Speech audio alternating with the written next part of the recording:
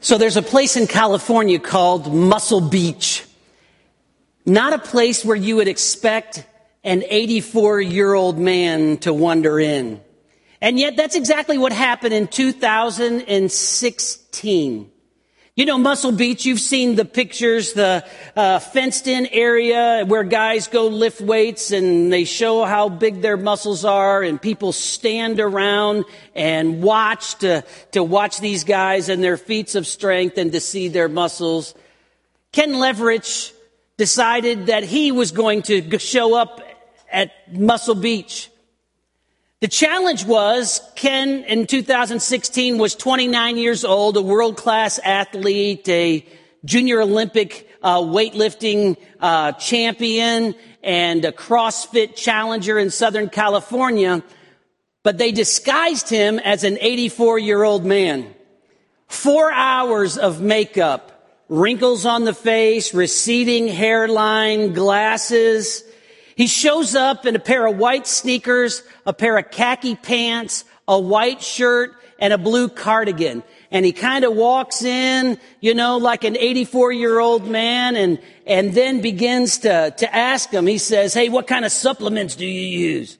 And the guy says, "Man, I love my protein." He says, "Oh, I like prune juice." You know, I mean, so the whole thing, and you can see the cameras all are coming out as they're filming this, and he starts to take huge amounts of weight and puts it over his head and begins to jerk hundreds of pounds. And even one guy says, "Hey, you mind if I step in?" And so he says, "Well, how about if we have a little challenge?" And so he's got this young buck and no shirt and a pair of shorts on.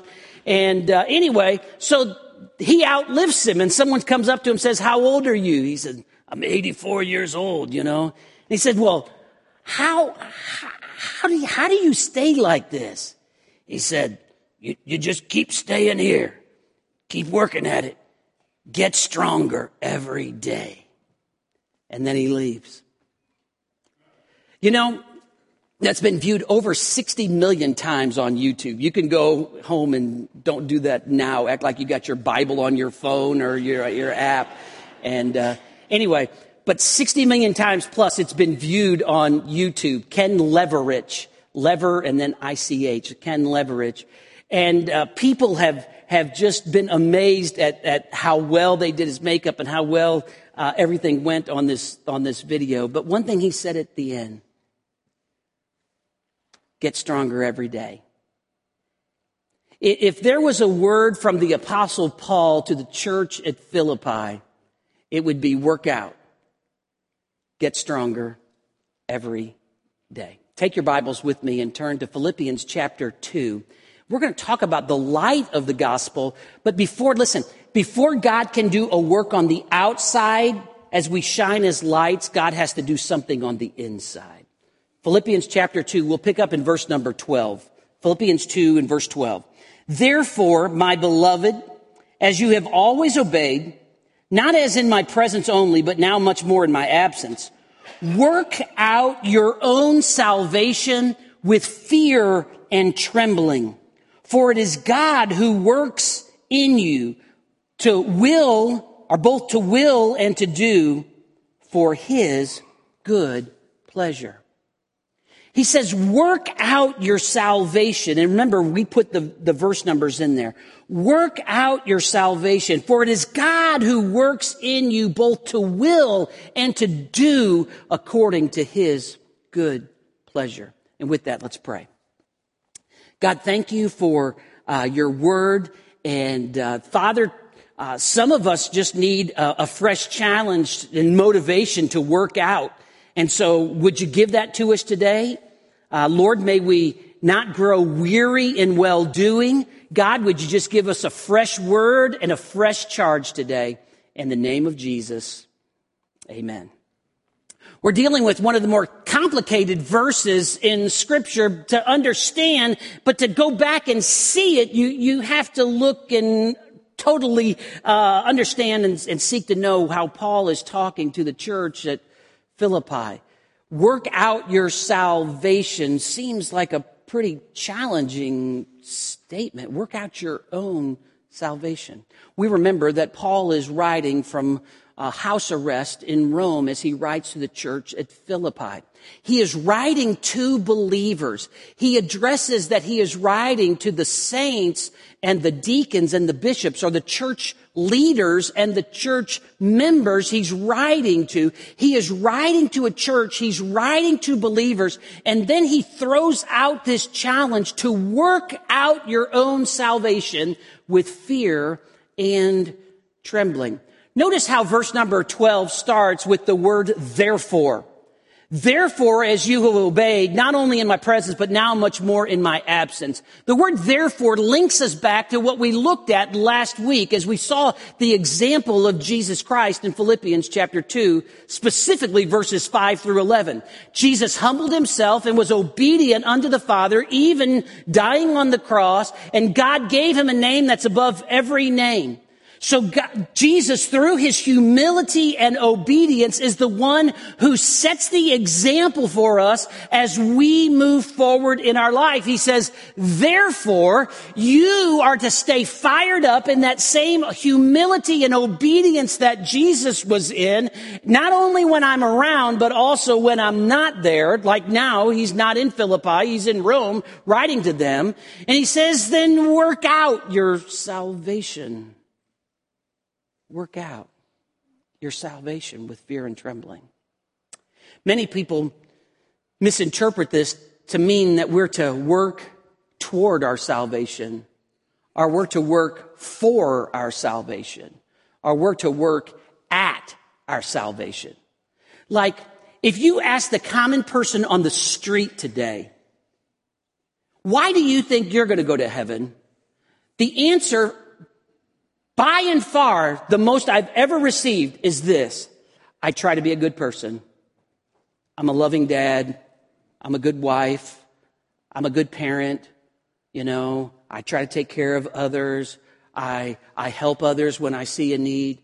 It's all based on works, what I can do, what I can achieve. And so it's the picture of the old scales, the old scales where you'd put something on. And if my good would outweigh my bad, then I would get to heaven. That's how many believe. And yet Paul absolutely refutes that in every way, shape, and form through all of his writings. But specifically, as Paul is recorded in Acts chapter 16, talking to someone in Philippi, a jailer in Philippi, who asked the question, what must I do to be saved? And Paul didn't say, man, you got to work at it. He didn't say, man, if your good outweighs your bad. He didn't say, if you'll just show up at church or give money or you'll teach or sing or do something for others. He did not say that. And in Acts 16:31, he said, believe on the Lord Jesus Christ and you will be saved. It's not about what I bring to the table. It's about what Jesus already did and now believing that. So what does it mean then when Paul tells them in Philippians chapter 2, verse number 12, to work out their salvation?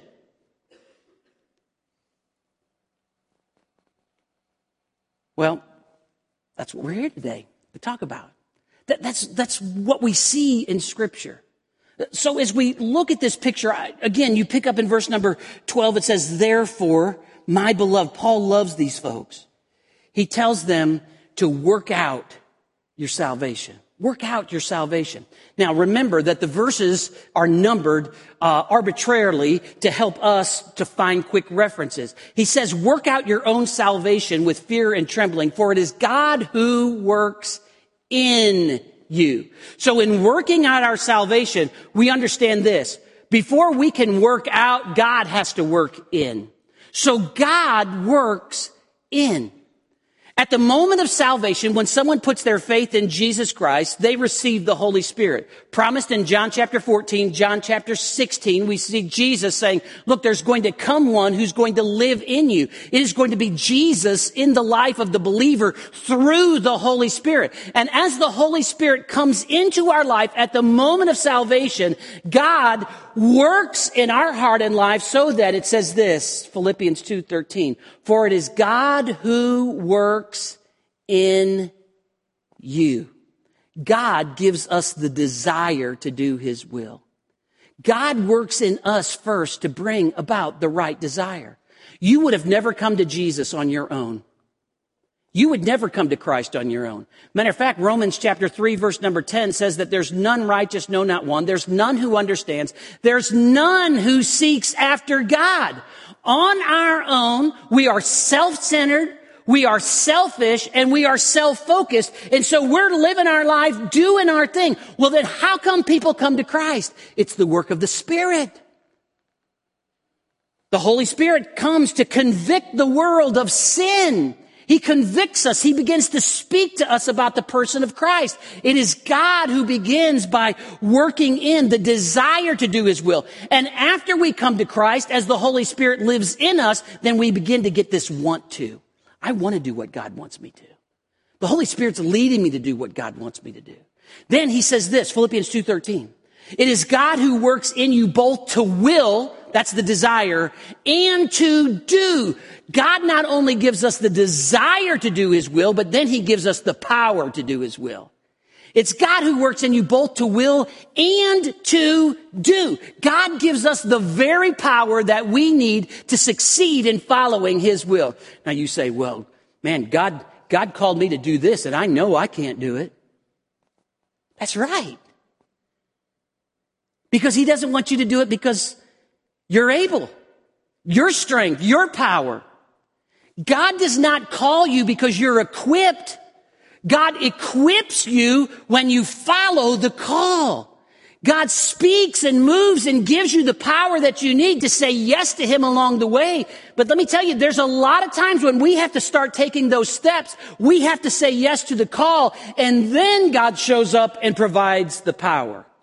Don't you find it amazing that God waited to open the Red Sea for Moses until the moment that they got there and the people were standing there? He could have opened it up 3 miles earlier. When they were walking back, they would have never missed stride. Why did God do that? Because he wanted the children of Israel to know it was his power, his ingenuity, his strength, and his sovereignty that brought them to that place, not theirs. So God will equip us and provide all that we need pertaining to life and godliness as we say yes. Some people say, well, I never experienced the power of God, the Spirit of God in my life. Well, have you said yes to him in some areas that you had to step out in faith? When was the last time you stepped out in faith? In obedience, in giving, in speaking, in sharing Christ with someone else. God gives us the power to do his will. He gives us that want to. Then he gives us the power. Then notice, God gives us both the desire, the will, and the power to do his will. Now notice what it says. According to his good pleasure. According to his good pleasure, the end of verse number 13. Now, this is amazing. God gives us, through the Holy Spirit, the ability to bring him pleasure. When was the last time you looked out over a beautiful sunrise? This morning was pretty. Nice to see sun. Nice to see the sun come up. Or an awesome sunset. When was the last time you saw an eagle fly? When was the last time you saw some deer running across the grassy meadow? When was the last time you saw the ocean or the mountains? When was the last time you looked up at the stars with a sense of awe? Can I tell you, God sees those things every day. Every day, he sees it. All the grandeur that we go on vacation to see and we get a glimpse of here and there, God sees all of it every day. And even with all of the grandeur of the billions of stars, the grandeur of the mountains, the sunrise, the sunset, the animals, the fish in the sea, God says, when you listen to me and follow my will, it brings me pleasure. Look, God doesn't need you. He doesn't need me. but he says that we can bring him pleasure. That is awesome and amazing. That the self-existent, self-sufficient, eternal God could look down on us and we could do anything that would bring him a sense of pleasure. Awesome! Amazing! And when we get that inner desire to say, man, God's leading me and calling me and pushing me to step out. And now he's not only given me that will, but he's given me the ability to do that. And now I do it. And God looks down and he's pleased. Now understand this. God's love for you never changes. God's love for you never changes. If you know him as your Savior, his love is absolutely eternal, unconditional. It will never, ever change. But in addition to all the love that he has for us, we have the opportunity in this life, in the here and now, to bring him pleasure. That's what he says, not me. It brings God pleasure. I admit, as I watch my kids up here, I get to see them involved in worship. I see them hanging around the house. I love to see that. That brings me pleasure. But I'm just a limited dude in St. Charles, one of 7 billion people in the world. But the Almighty God says, you have a key in your life through listening to my Spirit, obeying my voice to bring me pleasure. Did you bring God any pleasure this last week? His love didn't change. But did you bring him pleasure? God works in. He's working in. Then we come to that next step. God works in, then we as believers have to work out. We work out. So the things that God begins to work in our life, then we have to begin to work out. That's what he says. Now, and you have to understand what he is saying here. To work out means to maintain constant energy and effort to the finish. Maintaining energy and effort to the end, to the finish, to that moment I step into heaven. It's not that I'm working for my salvation. It's that God is working in my life. And so now I want to be taking what's God's doing on the inside and begin to work out. I need to be doing some things to move forward in my walk and in my life with the Lord. He says to work out our salvation. Our response is that we're to work. We're to work. We work out our salvation. We remain constant in our effort, in our energy to the completion of our salvation. Until that moment when the Lord calls us home. Did you know that in the United States there's over 39,000 gyms and health clubs? 39,000. Did you know that consumers, they're estimating in 2019, about 71.5 million people went to a gym sometime in 2019. But there's one other statistic, and that's this. That of the people who sign up to get a gym membership, after 6 months, 50% of them are gone. It's kind of the story I wrote in the bulletin article today, you know. Last time I worked out, I spent 30 minutes on the treadmill, 10 minutes on the defibrillator, and 3 days in the hospital. You know, it's kind of that thought that goes with it. But the picture here is we're to work out our salvation. We work so that faith comes by hearing and hearing the word of God. I spend time and I get into God's word. I'm working out because I want to get to know the beauty and splendor and the greatness of the Lord who has saved me. I want to experience the depths of salvation and dive into the deep end in my walk with the Lord so that I remain with this constant energy and effort to know Him more and to know how He works in my life even better. You know what I'm afraid of? For many people, this is what happens. I trust Jesus as my Savior. I receive salvation. And then instead of working out, I sit out. I sit out. I let someone else feed me in a Bible study or in a worship service.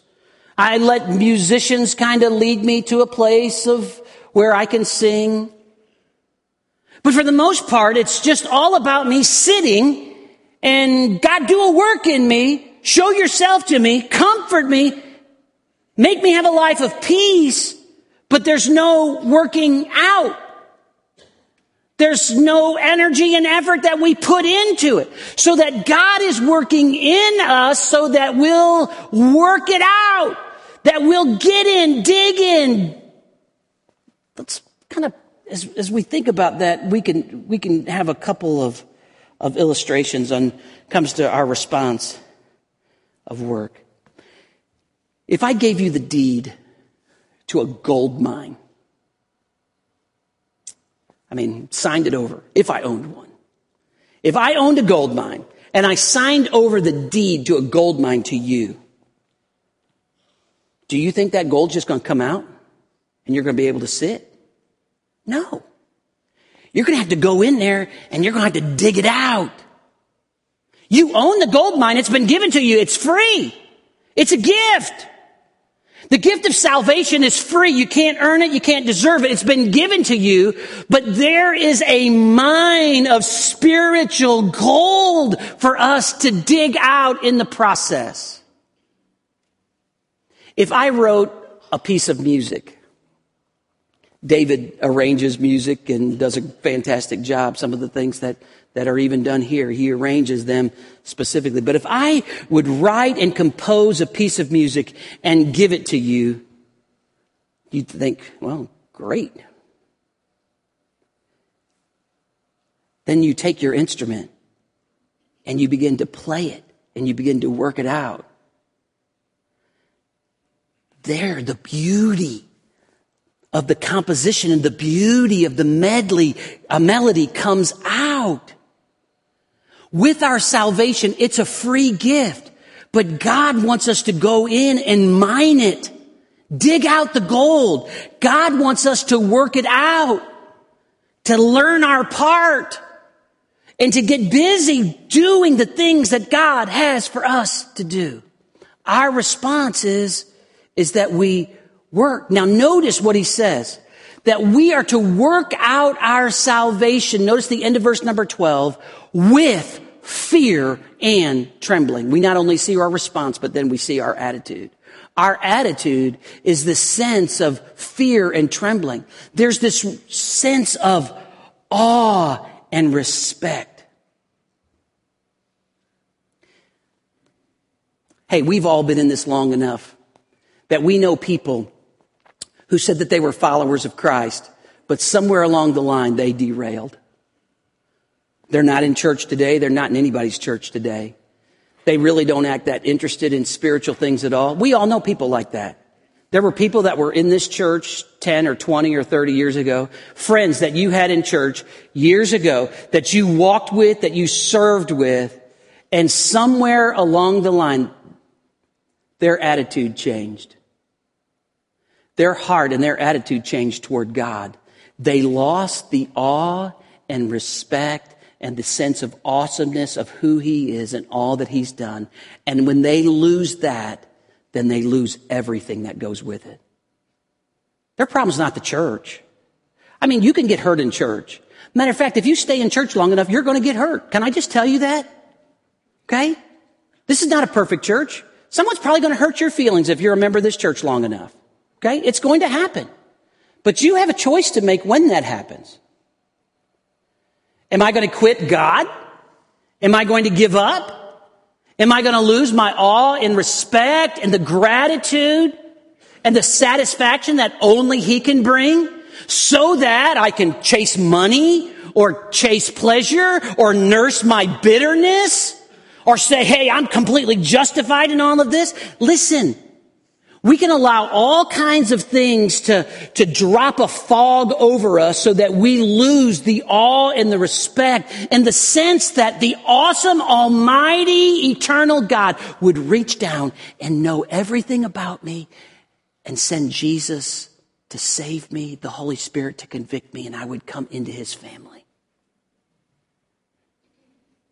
When we lose that sense of fear and trembling, this is not an unhealthy, oh, I'm scared God's going to zap me kind of. This is a sense of awe and respect of God. When we lose that, we lose everything that goes with it as far as working out our salvation. Can I ask you today, where's your heart with him? When was the last time you counted your blessings? Named them one by one and thought about how good God's been to you? The very fact that he would listen to us, the very fact that he would know the numbers of hairs on our head, the very fact he would know everything about us shows and reminds us he is awesome and he deserves our respect. Work out your salvation. Don't quit. Mine it. Dig in with a sense of fear and trembling. Look what God's given me. So amazing.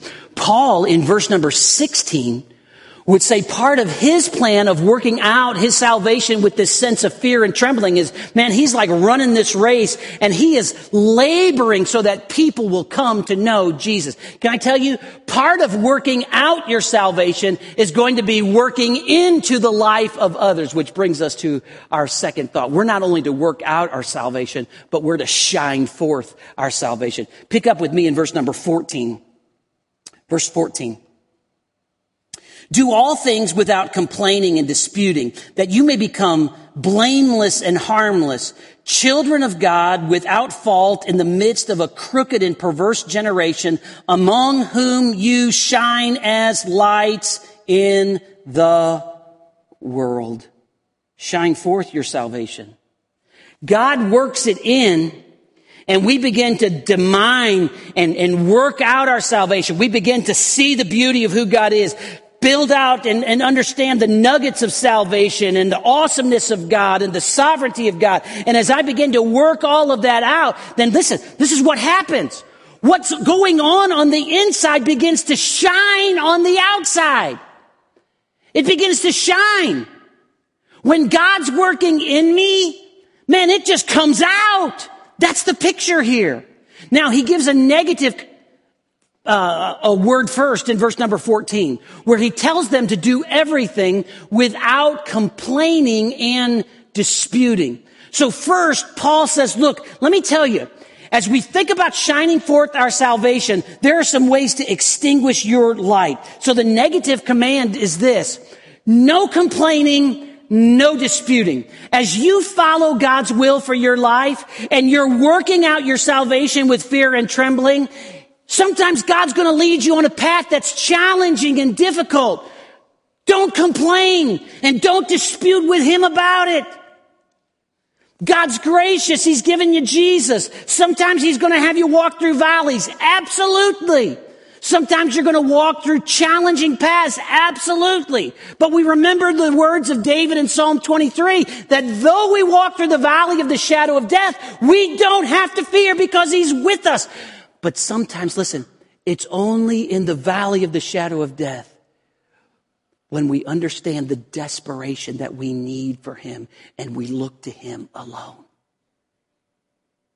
When everything is, puppies and rubber balls and daisies, man, we can skip through life on our own and we can do it in our own strength. But sometimes God allows trials and tribulations and difficulties and heartaches and sicknesses to come into our life so that our focus gets turned to him. Don't you find it amazing? Sometimes you have a test and everything's going well, and you think, man, I'm fine. And the doctor says, something's a little funny on this test. And so then you're thinking, oh man, what's the matter with me? And then you take another test a couple months later and everything's fine. Why do things like that happen? I believe that there are times that things just come back a little wonky because God wants to get our attention. And there are times that we walk through difficulty because we live in a sinful and fallen world. And God calls us to do everything without complaining and disputing. Do you want to hurt your testimony? Complain.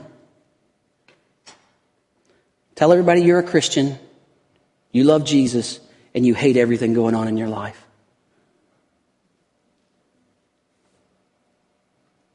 That's a way to destroy.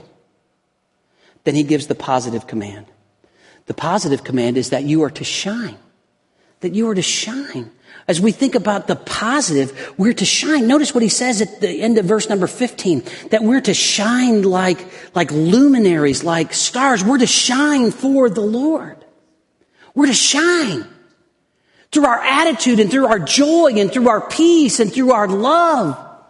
We're to shine through our character and through our words. We're to shine. We're not only to shine, but we're to rejoice. Notice with me the words rejoice, how they're used. Verse 15, he says we're to shine as lights, as luminaries, as stars in the sky. But notice verse 16. Verse 16, verse 17, verse 18, all use the word joy or rejoice. Holding fast the word of life so that I may rejoice in the day of Christ, that I've not ran in vain or labored in vain. Yes, and if I'm being poured out as a drink offering on the sacrifice and service of your faith, I'm glad and rejoice with you. Rejoice. Paul rejoices. He rejoices with them. For the same reason, you also be glad and rejoice with me. So Paul says, look, man, I am in a prison. Life's hard, but I'm rejoicing. And you're rejoicing with me, and now I'm calling you to rejoice. And in Philippians 4:4, he's going to turn it around and say, rejoice in the Lord always. And again, I say, rejoice. Your greatest testimony might be walking through the valley of the shadow of death with a heart of joy. Now, that's not happiness, and I have to clap and put on a fake smile. But there's just a sense of inner confidence and joy because of who Jesus is. Do you want to shine forth? Live life with purpose? Don't complain. Rejoice. Do you want to live a life that shines forth and shows great purpose? You take the awesome gift of salvation that God's given you and you begin to dig in it and work out the truth. See the marvel and the beauty and the grandeur of who Jesus is. But as we try to shine forth and we're working out, sometimes we get tired and sometimes we get discouraged along the way. And sometimes we need someone to come alongside. And so as we look at this passage, Paul gives the picture, hey, we're to work out our salvation. We're to shine forth in our salvation, but then we're to build up our salvation. Notice in verse number 19 and following, he mentions Timothy and then he mentions Epaphroditus. But before we talk about Timothy for just a moment and Epaphroditus for just a moment, let's think about Paul as he's writing this church.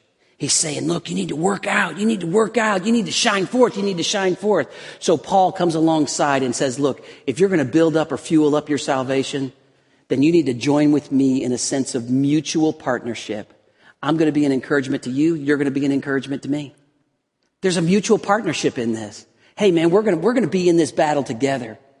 I want you to know you're not on your own. There's a mutual sense. We're partners in this. I'm going to encourage you. You're going to encourage me. Then we find in verse number 19, he mentions Timothy. As he mentions Timothy, he talks about the mutual encouragement. Notice verse number 19. I trust in the Lord Jesus to send Timothy to you.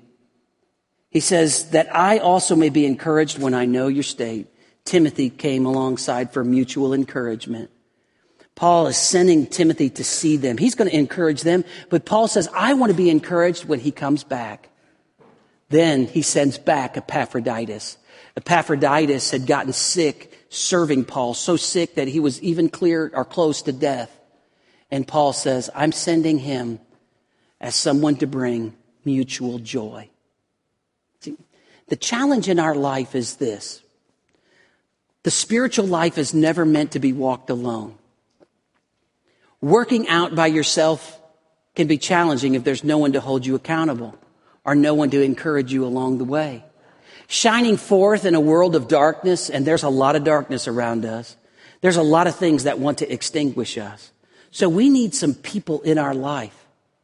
I pray that I can be one of those people in your life that'll say, hey, tough week, man, move on. Shine your light this week. Get in God's word this week. Find some encouragement this week. But there's people all around you, and we're in this together, and we want to make a difference together so that as Jesus shines, he gets the honor and glory. Don't you find it interesting? As you walk into a gym, I work out at Planet Fitness, and where they have the free weights, it's just a wall of mirrors. So when you're lifting the free weights, doing the curls, you can look at yourself. Here, the picture is when we work out and we shine forth, it's all about him. Last Sunday afternoon, like many of you, if you follow sports, we received the news that Kobe Bryant, his daughter Gianna, and 7 others went down in a helicopter accident. And if nothing else, the guy was one of the greatest basketball players of all time. But if nothing else, we need to be reminded life is short. James reminds us that it's like a vapor that appears for a little while and then vanishes away. And there's something of my legacy that's important, that I want my wife, my kids, my church to know.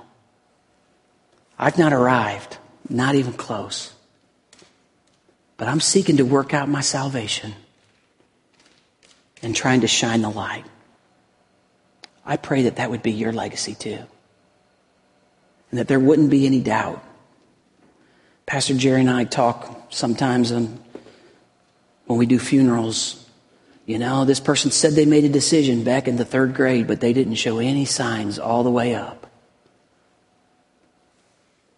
I don't want to leave any doubt. That guy knew Jesus, was working out his salvation, was shining, and along the way, I hope I've built a few people up.